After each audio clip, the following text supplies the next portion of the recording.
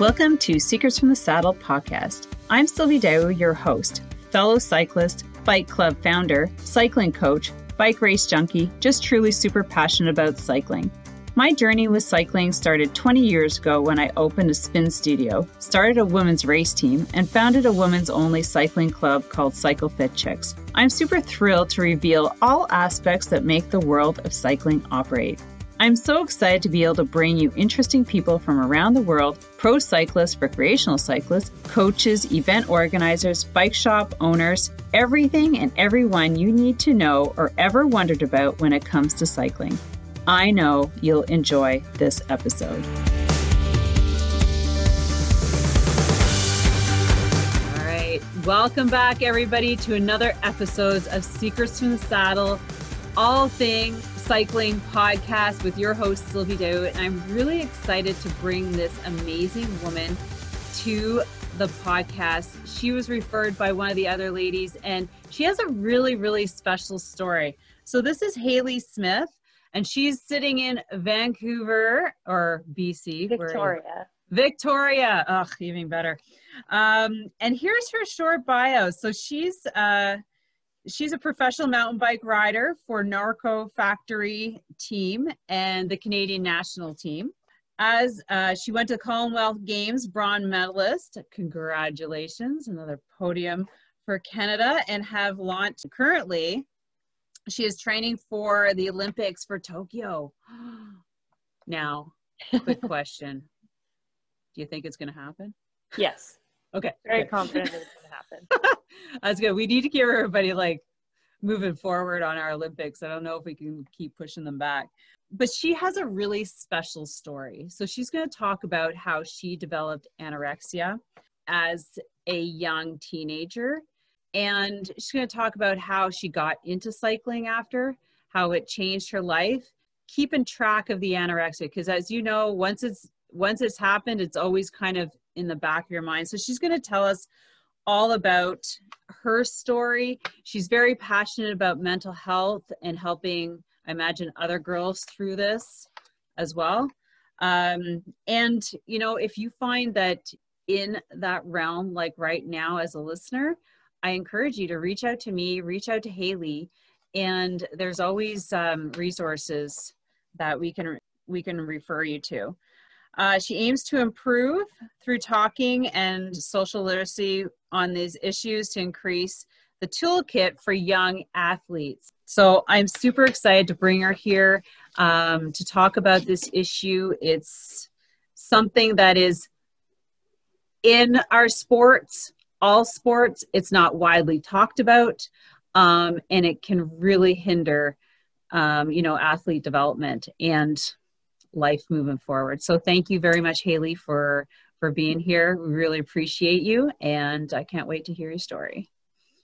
Yeah, thanks for asking me to be on. I feel this is quite a relevant topic personally, but also just in cycling as a whole. So it is, you're right, it's something that we need to talk more about and just increase awareness of, because it's something that kind of, it derails a lot of careers, it derails a lot of lives, and we have the opportunity to kind of change that by talking about it. So yeah.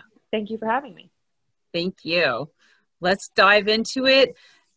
Tell us how it all started. Well, because it was pre-cycling, let's talk about how you found yourself diagnosed with anorexia.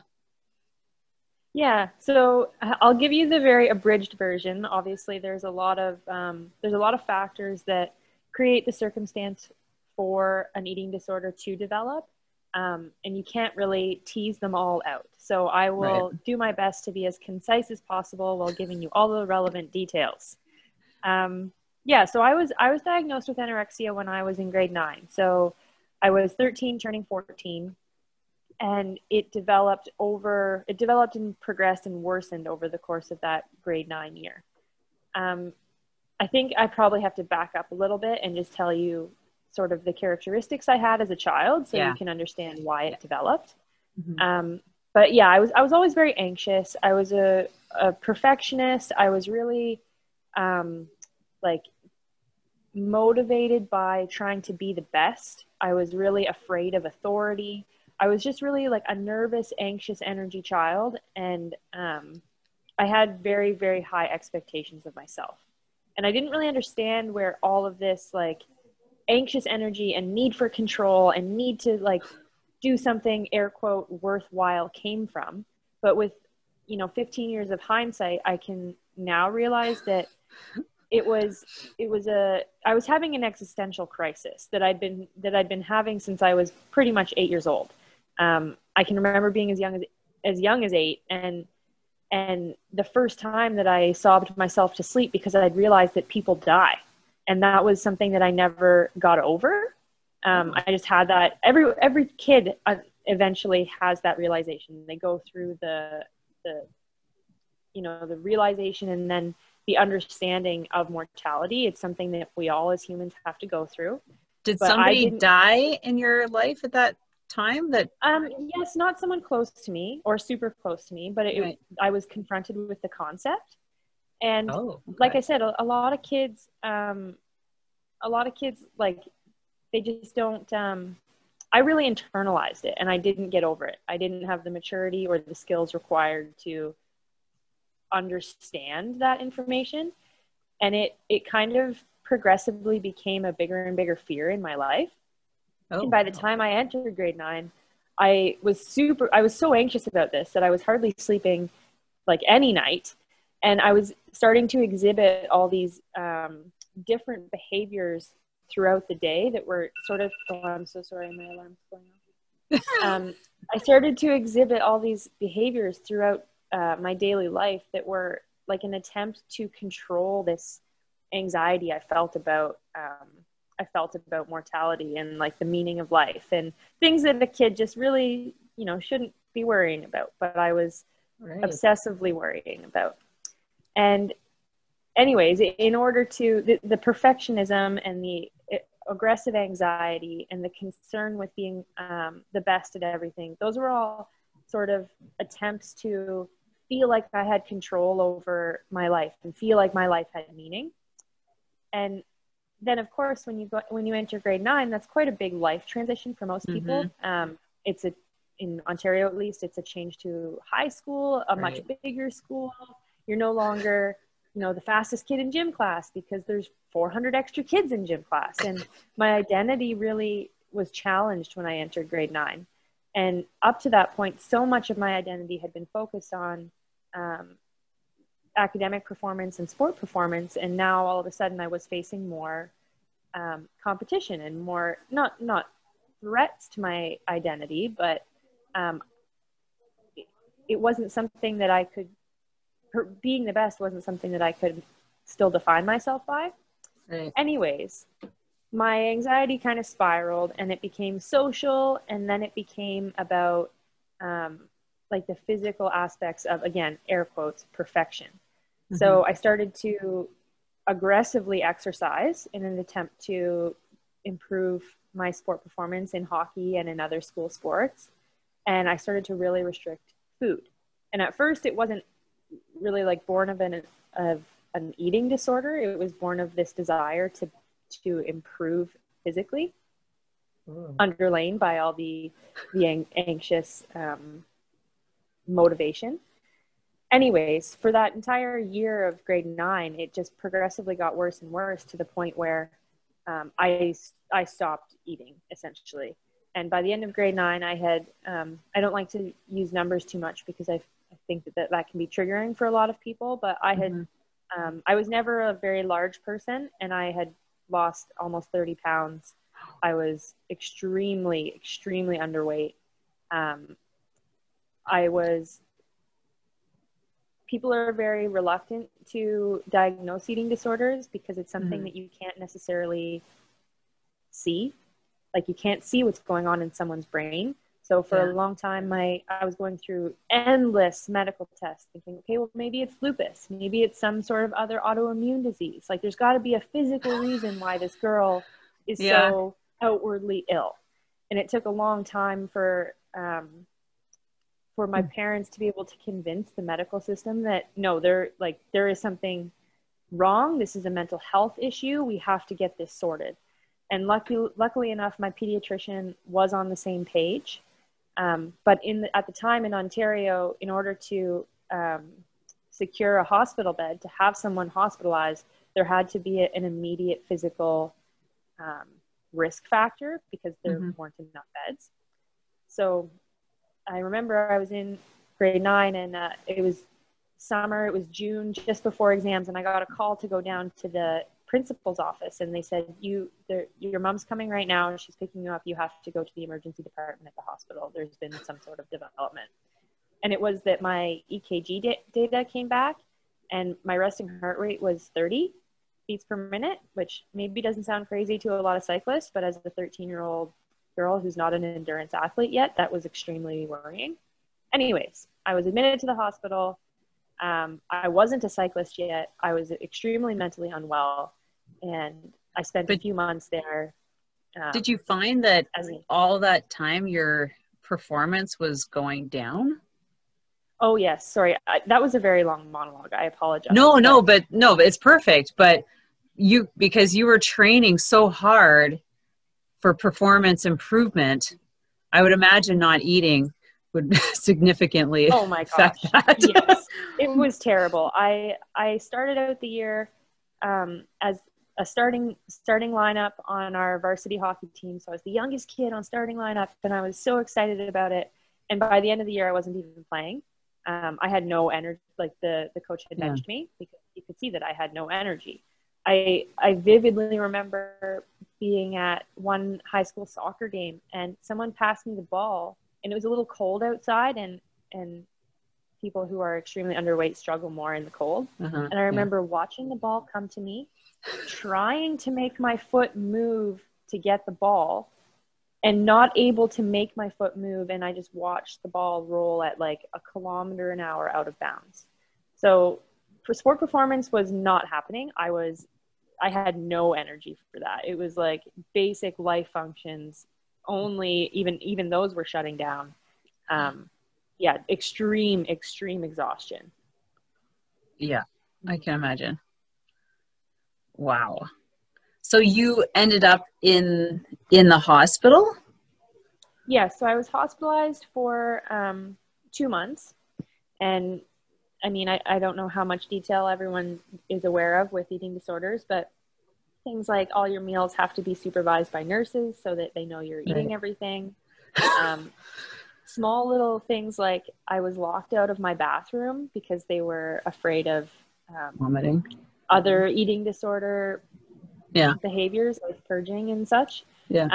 Which actually, looking back now, I had a hilarious moment where, because I was locked out of the bathroom, the nurses were so busy so that my lunch was delayed. So my lunch had been sitting out for a while, and the lunch that day was potato salad. So my potato salad with all this mayonnaise had been sitting out all day. They finally fed me, and I had food poisoning because of the mayonnaise, and I was locked out of the bathroom.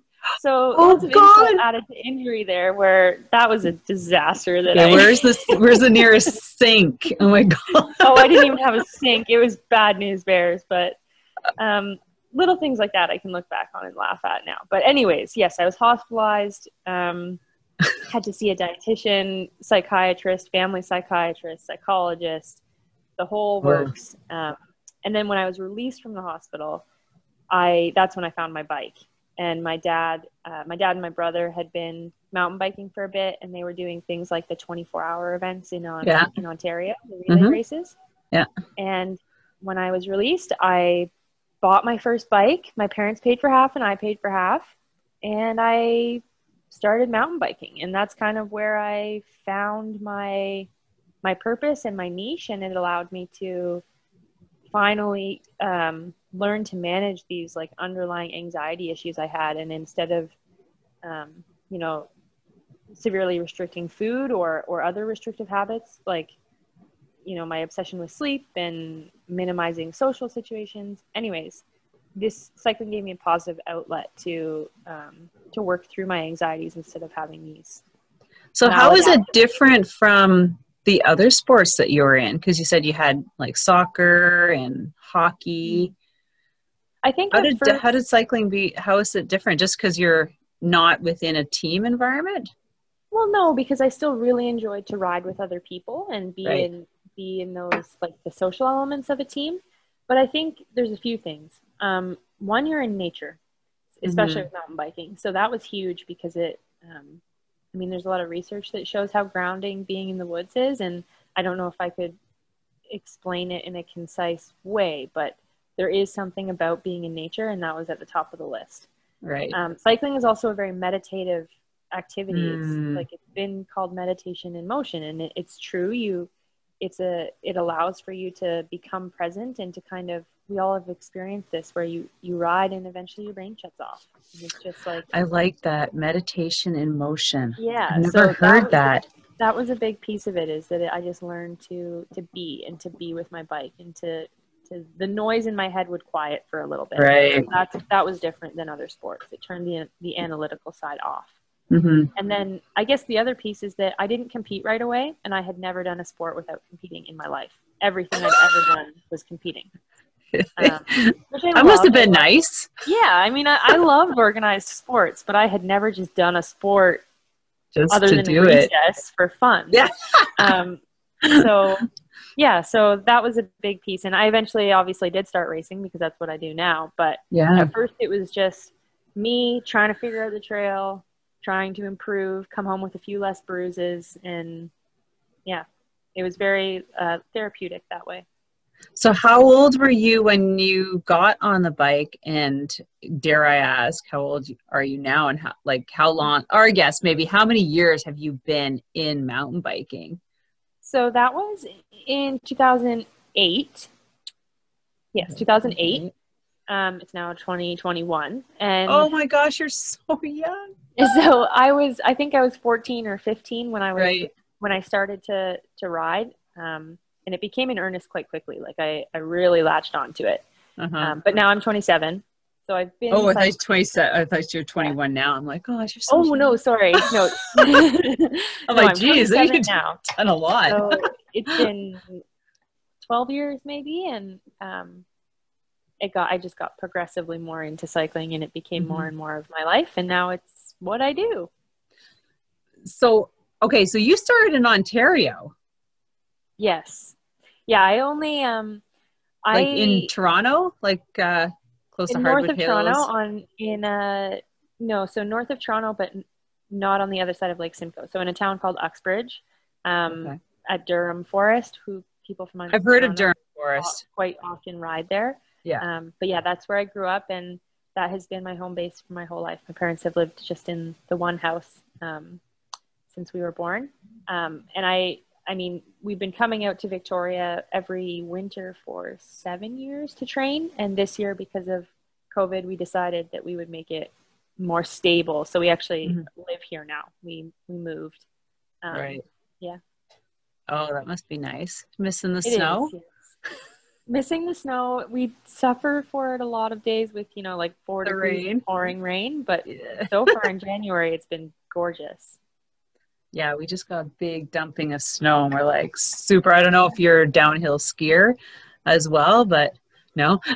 No. I'm like, yeah, well, I sit on my trainers. Yeah, I got that's my tandem bike. Well, I'm training to be a pilot for one race. Yeah. And anyway, so there's my bike. My bike's over there. I got trainers over here. And so this is my little mecca inside where we get outside and do all sorts of stuff. But so how do you find, like, now moving forward in once you started getting competitive, like you finished school and then you started onto the national team? How did you progress onto the national team, and how did you manage, the fact that you had gone through anorexia and now being an elite athlete, like you really do have to manage your fuel intake. Yeah. I think if I'm being really honest, I think probably my history held me back for a little while. You can't just shake the restrictive habits and the restrictive thought patterns. They're kind of there, and they're always waiting for you to be at your weakest so they can come out again. Right. But I mean, I'll start with just my progression through cycling. So Sure. with the OCA, there's with the support of the OCA, and then kind of the very logical progression of events. There's a pathway to the national team. So you go to an O Cup and you do well, and then the provincial team takes you to a Canada Cup and you do well, and then you go to nationals, and if you do well, then you're invited to World Cups and World Championships. And that's what happened my second year as a junior. I decided that I wanted to go to national championships for the first time, and I placed second. So I was invited to World Champs that year, which was the year that Catherine Pendrell actually won her first world title. So wicked. Seeing that event was kind of like the fire stoker for me.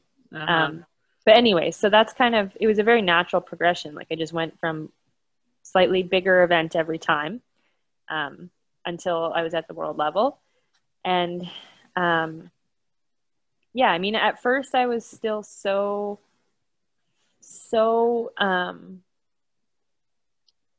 not restrictive, but like aware of my food intake, that I think it probably, it impaired my quality of life for sure. But because I was under observation by such a large medical team, it didn't derail me physically. So for those first few years of cycling, I was having to go for like blinded weigh-ins with my doctor. And if the weight dropped and they were like, well, sorry, cycling's gone. But it never got to that point because I knew that was the threat. Really. The threat hovering over me. Anyway, so I was under observation. So I had to stay like up on my fueling. And then as I went to university, I found myself sort of relaxing into a maybe a bit of a different person. Like I was relaxing into being in social situations and enjoying things a little bit more. So I became naturally a little less restrictive in all areas of my life.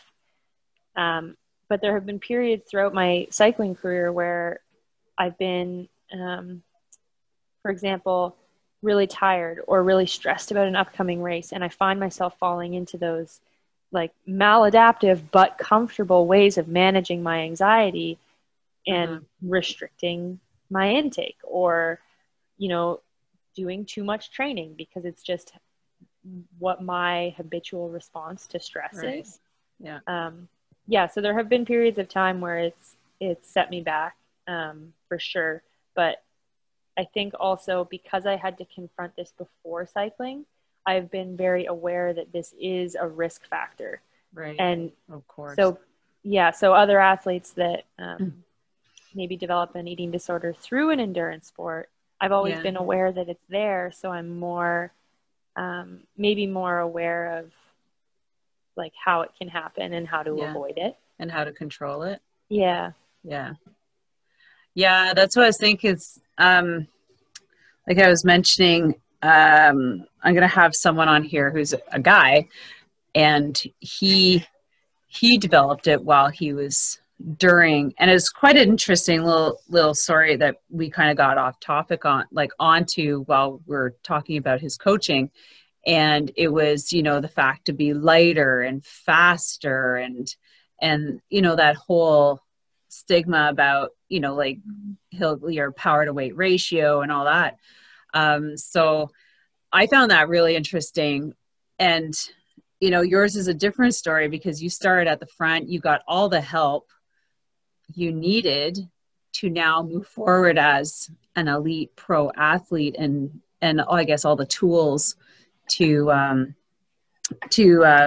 you know, manage it. And I just think back I had a bit of a story, not as long as yours, and I was just thinking, because I went through a little bout of, I purged, and I remember thinking, I'm like, why did I even start that? Because I was in cross country running and I did all the sports. I did track, I did cross country, I did field hockey, volleyball, like I was in everything. And there was just this one little period of time where I needed to, I don't know what triggered it, but I would eat supper, I would purge, and then I would go for a long trail run. And I did that a lot. And then I stopped. And it was just a really weird, I can't even pinpoint like what triggered it, but talking to you, I'm just like, yeah, maybe do all girls go through this? Something, were you Yeah. alone or did you? I didn't, I mean, this is something, the reason I started talking publicly about this is I speak to a lot of school groups about this and Yeah. students. But the reason I started talking about it is because no one talks about it. And Yeah.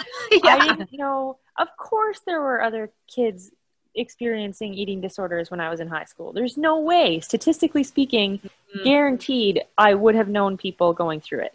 But I yeah. didn't know anyone going through it because nobody talked about it. So I had no idea how to navigate it. Yeah. I had no close role models to like help me navigate it. Yeah. And that needs to change. It just needs Well, to it's change. great that you're an advocate for it and that you're open to going to schools because I think it's so important. It's probably even more prevalent now with social media Yeah. than anything, you know, Mhm. back in the day. Like, you know, I think yours early 2000s, right? Yeah. I'm When it so all glad started. that I didn't have social media Yeah, really. Eh? happening. I really, really feel bad for the kids that are growing up with it. Yeah. Impossible to navigate. We need to figure out better ways to teach kids how to use social media. And anyways, that's a whole sidebar. Yeah, But that's seriously, that's a whole another topic.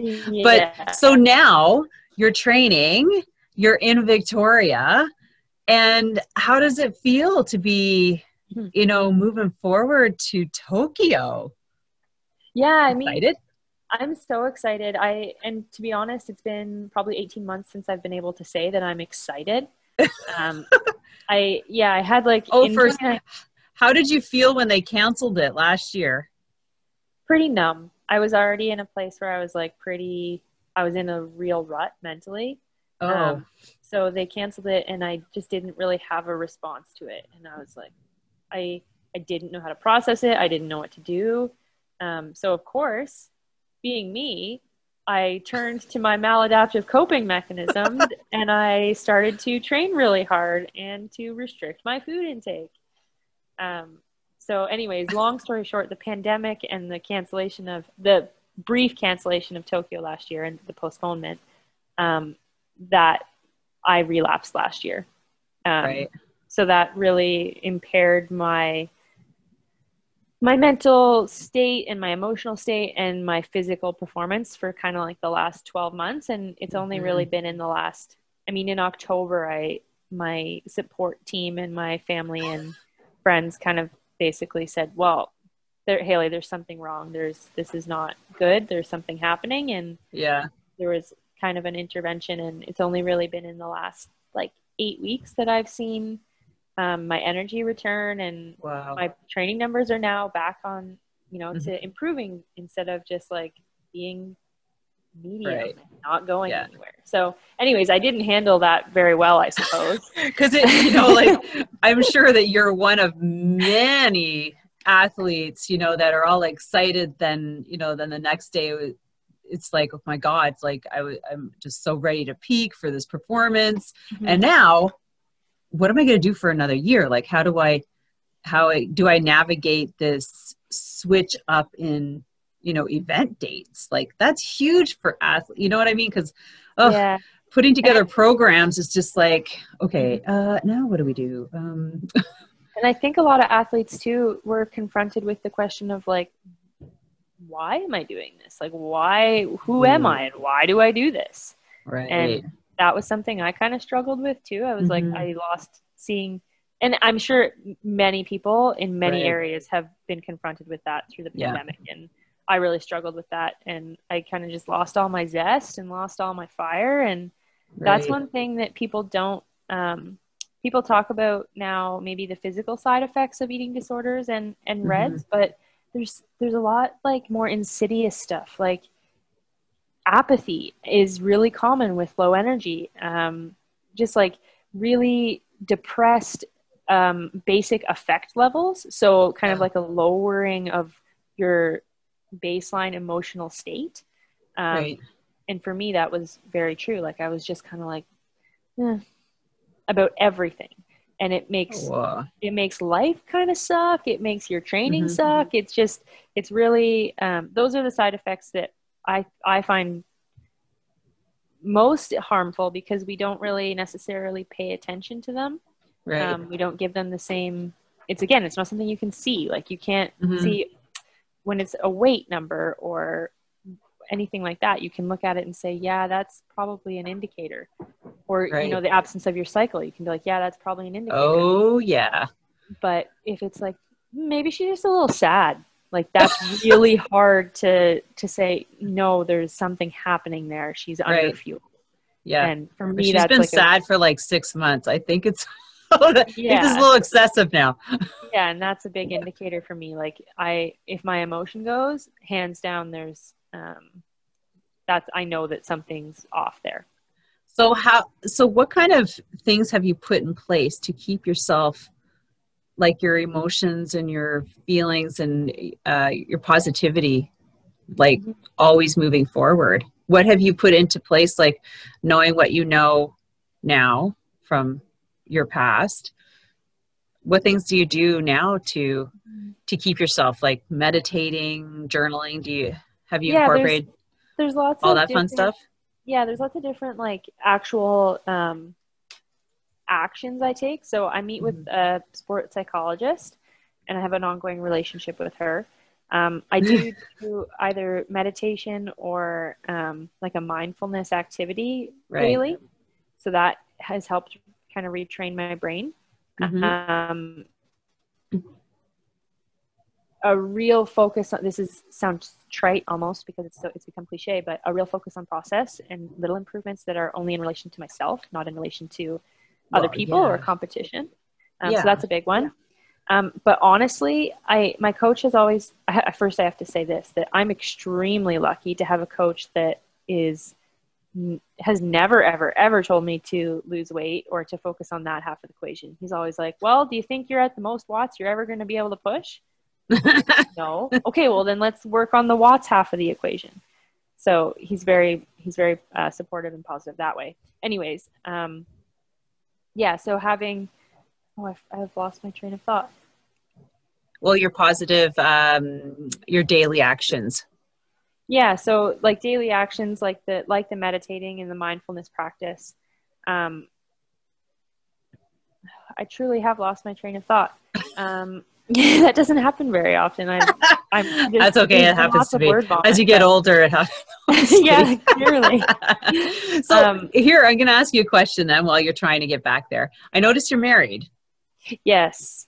Yeah. How does your husband play in here? Because I'm sure he knows a little bit of the history. And does he get cues from you, like when, okay, like if you know something, then this is your cue to kind of step in and remove me from the situation or go do something different? Or how does so he? he's also a professional cyclist for the same team as me. So we spend Okay.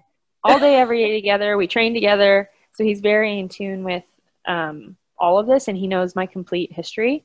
So he's really key. He keeps my focus not on my body or on my food. Like, the answer for me is to not think about it. So he helps me keep that as not a focus.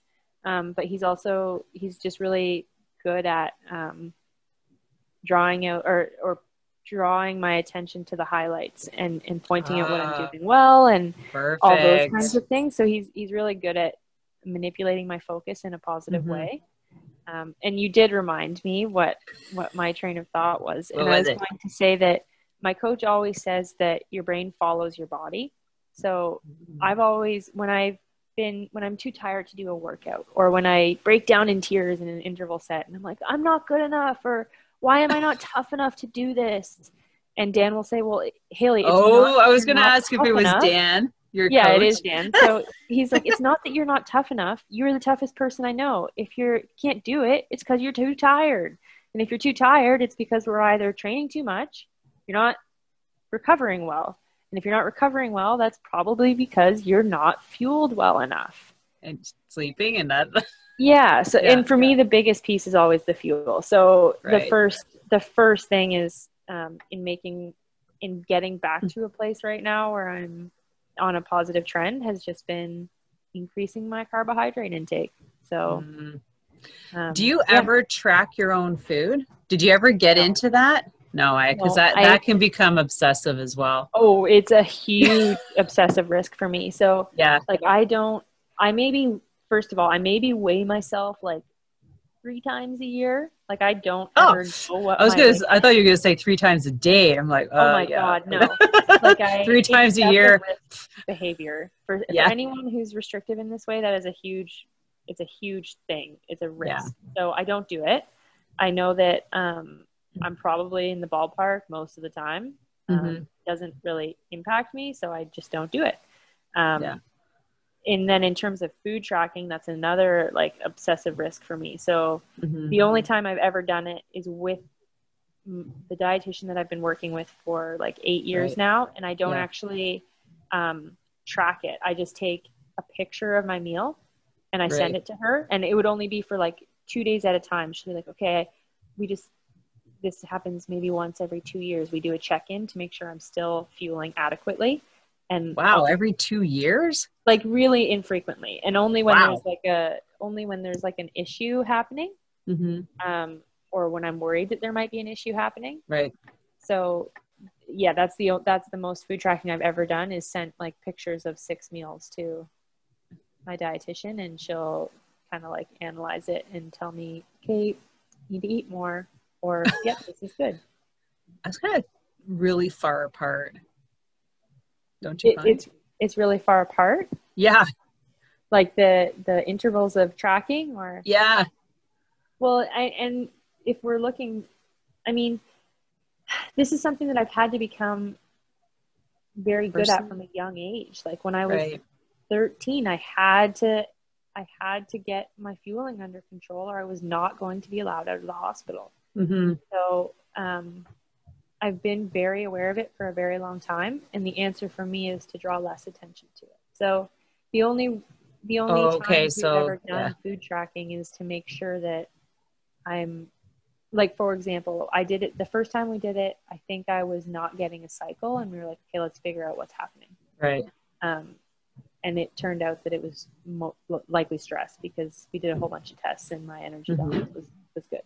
And then most recently I was doing it last year,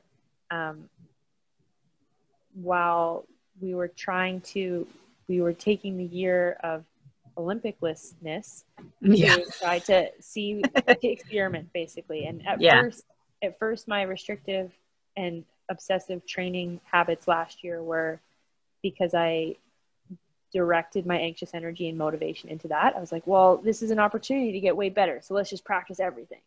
And so we did some food tracking last year, and to see if that's a piece of the puzzle that I needed to work on. And the answer was, no, this makes her spiral. So. Right. Okay. I can see that. I was just surprised that every 2 years is like a check-in. I thought like every 6 months or something like that. And I just threw out every 2 years. It's probably an exaggeration, just to illustrate that it's very, very infrequent, and I've hardly ever done it. Yeah. Do you add supplementation in with your, like, to supplement outside of whole foods? No, I take vitamin D, and that's it. Oh, okay. Wow.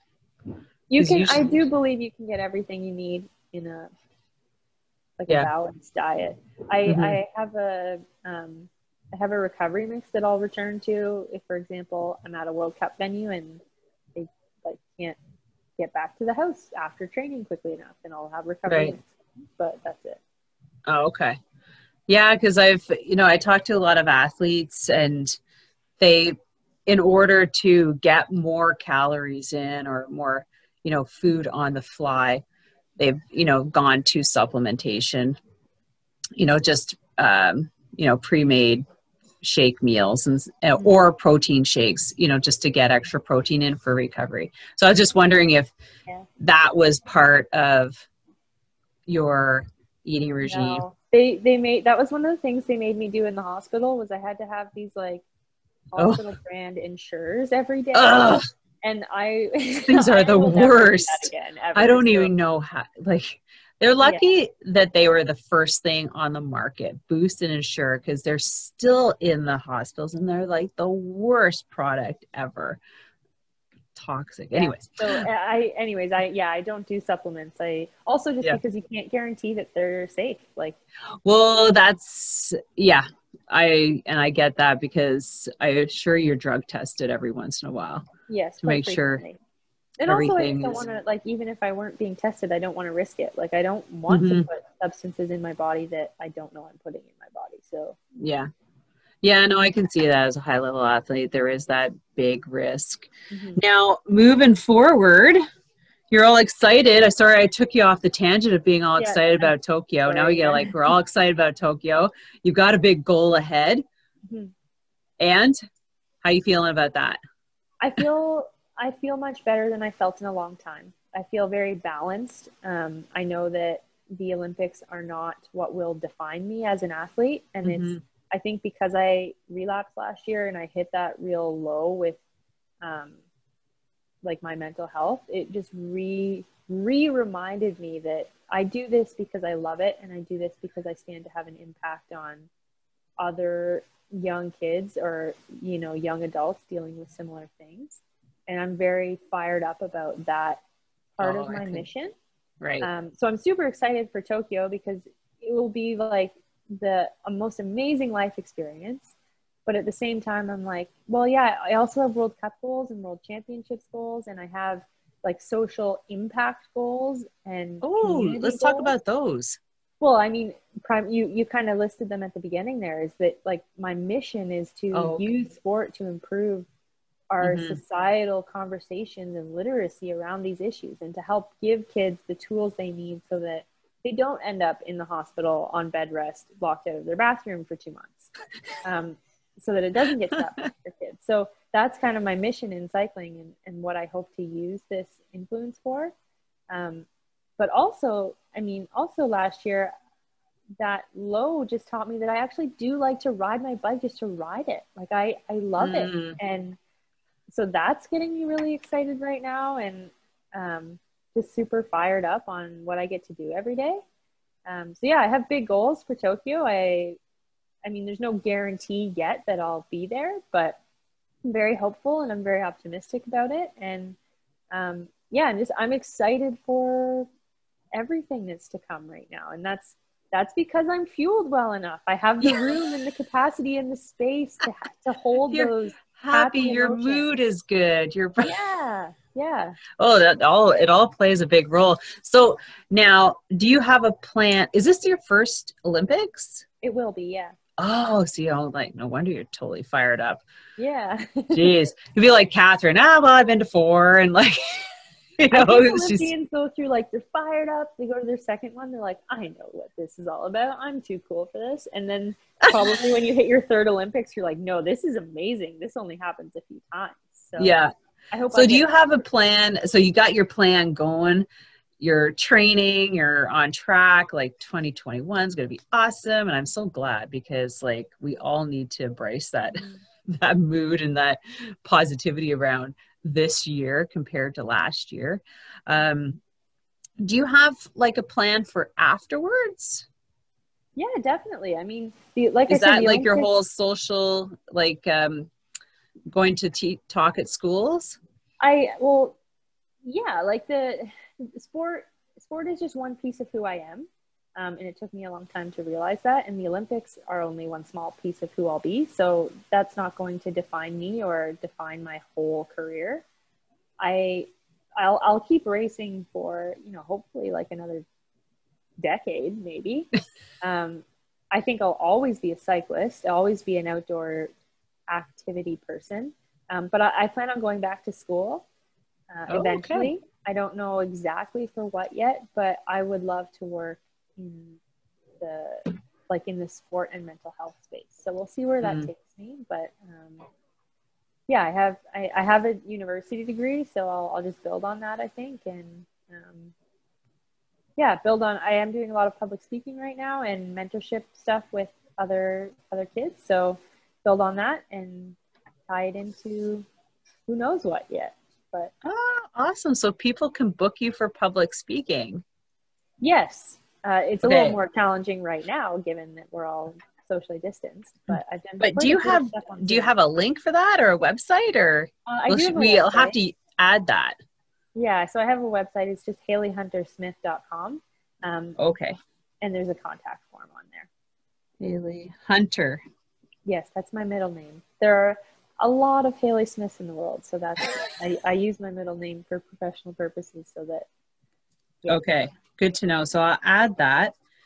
And, I'm sure a lot of schools can Zoom you in to classes these days.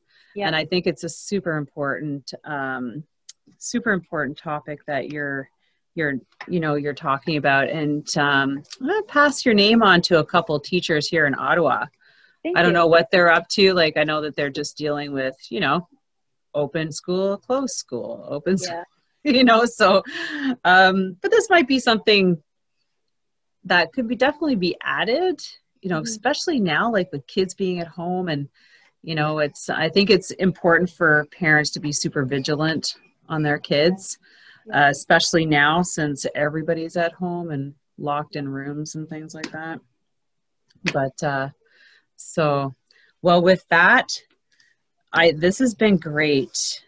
I had no idea what to expect, but your story is awesome. And I'm not going to say glad you started in high school, but like being at a teenager when it started is, I think you have such a powerful story to bring forward. And thank you. And good luck at Tokyo. Gosh, I know some athletes here in Ottawa who were selected and then, it was all canceled. And but hey, here's a question. So since you're on the Canadian team, does all the Canadian cyclists ever get together, and meet each other, like BMX, mountain bike, track, road, or is everybody kind of just sort of? We're pretty siloed into our different disciplines. Okay. But we do, I was a member of the Athletes Council for the last 2 years, so I had the opportunity to meet more of the other disciplines. But yeah, it's such a huge sport with so many different disciplines that we don't ever really all get together. But we do have, in regular times, we would have mountain bike camps and there would be road camps and track camps, and sometimes there'd be opportunity to cross over, but very rarely. Oh, okay. Oh, that's kind of unfortunate. It is, yeah. But I mean, that's a part of the byproduct of living in a country that's, huge. Yeah. 6,000 kilometers wide. Right, I guess so. It's not really feasible for us. I guess all the mountain bikers are either in Quebec at St. Anne's and Vancouver, Victoria. Yeah, very spread out. Yeah. And then tracks all in Toronto and Burnaby. But I was always wondering that. Does anybody ever just meet together? Pretty rarely. Yeah. Silo. I like that word. The more friends you get in different disciplines, and you have the opportunity to ride with them. But. Right. Cool. All right. Well, we'll bring it to a close. Thank you again, Haley. This has been exceptional. I can't wait to get this out to our listeners. And I just want to thank you as a guest. And I want to thank all of our listeners for taking in this episode. And don't forget to put on the notifications and subscribe to the podcast as well as to my YouTube channel so you can see us live. Just interact on that personal stage. And don't forget to give us a nice little 5-star review on Apple Podcast or iTunes, however you look at it, and as well as a review. And if you happen to know anybody who's in the cycling space who's doing extraordinary things, please send them to me. I would love to have them on the podcast. And with that, we'll see you on another episode. Thank you. See ya. See ya. Thank you again. And before you take off, I have a couple quick announcements, cycling related, of course. So I have my online bike maintenance webinar, though you'll learn how to change your tires, repair broken chains, adjust your brakes, and learn how to use all the tools that are in your bike bag that you should be carrying with you. Go to bmcwebinar.com. The next one is my 4-hour cycling skills intensive course. Now, this is where you're going to get all the cycling skills you need to take your experience to the next level, whether it's on the road or online. You're going to learn proper bike pedal form that's going to help you with your efficiency. You're going to learn how to climb hills, all the skills, tips, and tricks, and speed and power. Not to mention, we're going to finish off with nutrition that ties everything together. So go to cyclingskillspro.com and you can find all those information on my courses, webinars, and downloads there. Take care and have an amazing day. And remember, you're only one pedal stroke away from cycling like a pro. Thank you so much for spending this time with me on the Secrets from the Saddle podcast, learning more about sighting people, places, and things that make cycling such an exciting sport. I am so glad you stopped by today. Please leave me a review if you feel so moved to do so. I would love to hear your feedback. And if you could take 1 second to share this episode with someone you think would enjoy it, I would be forever grateful. Also, if you could please leave me a review if you feel so moved by going to iTunes and leaving me an honest thought and an honest comment, telling me what you think, and most importantly, tell me what you'd like to hear more of. It would really help me to bring more great, inspiring cycling stories to you. Until then, have an amazing day. Make sure you ride your bike. And don't forget to visit my YouTube channel if you'd like to see the full version of this podcast live.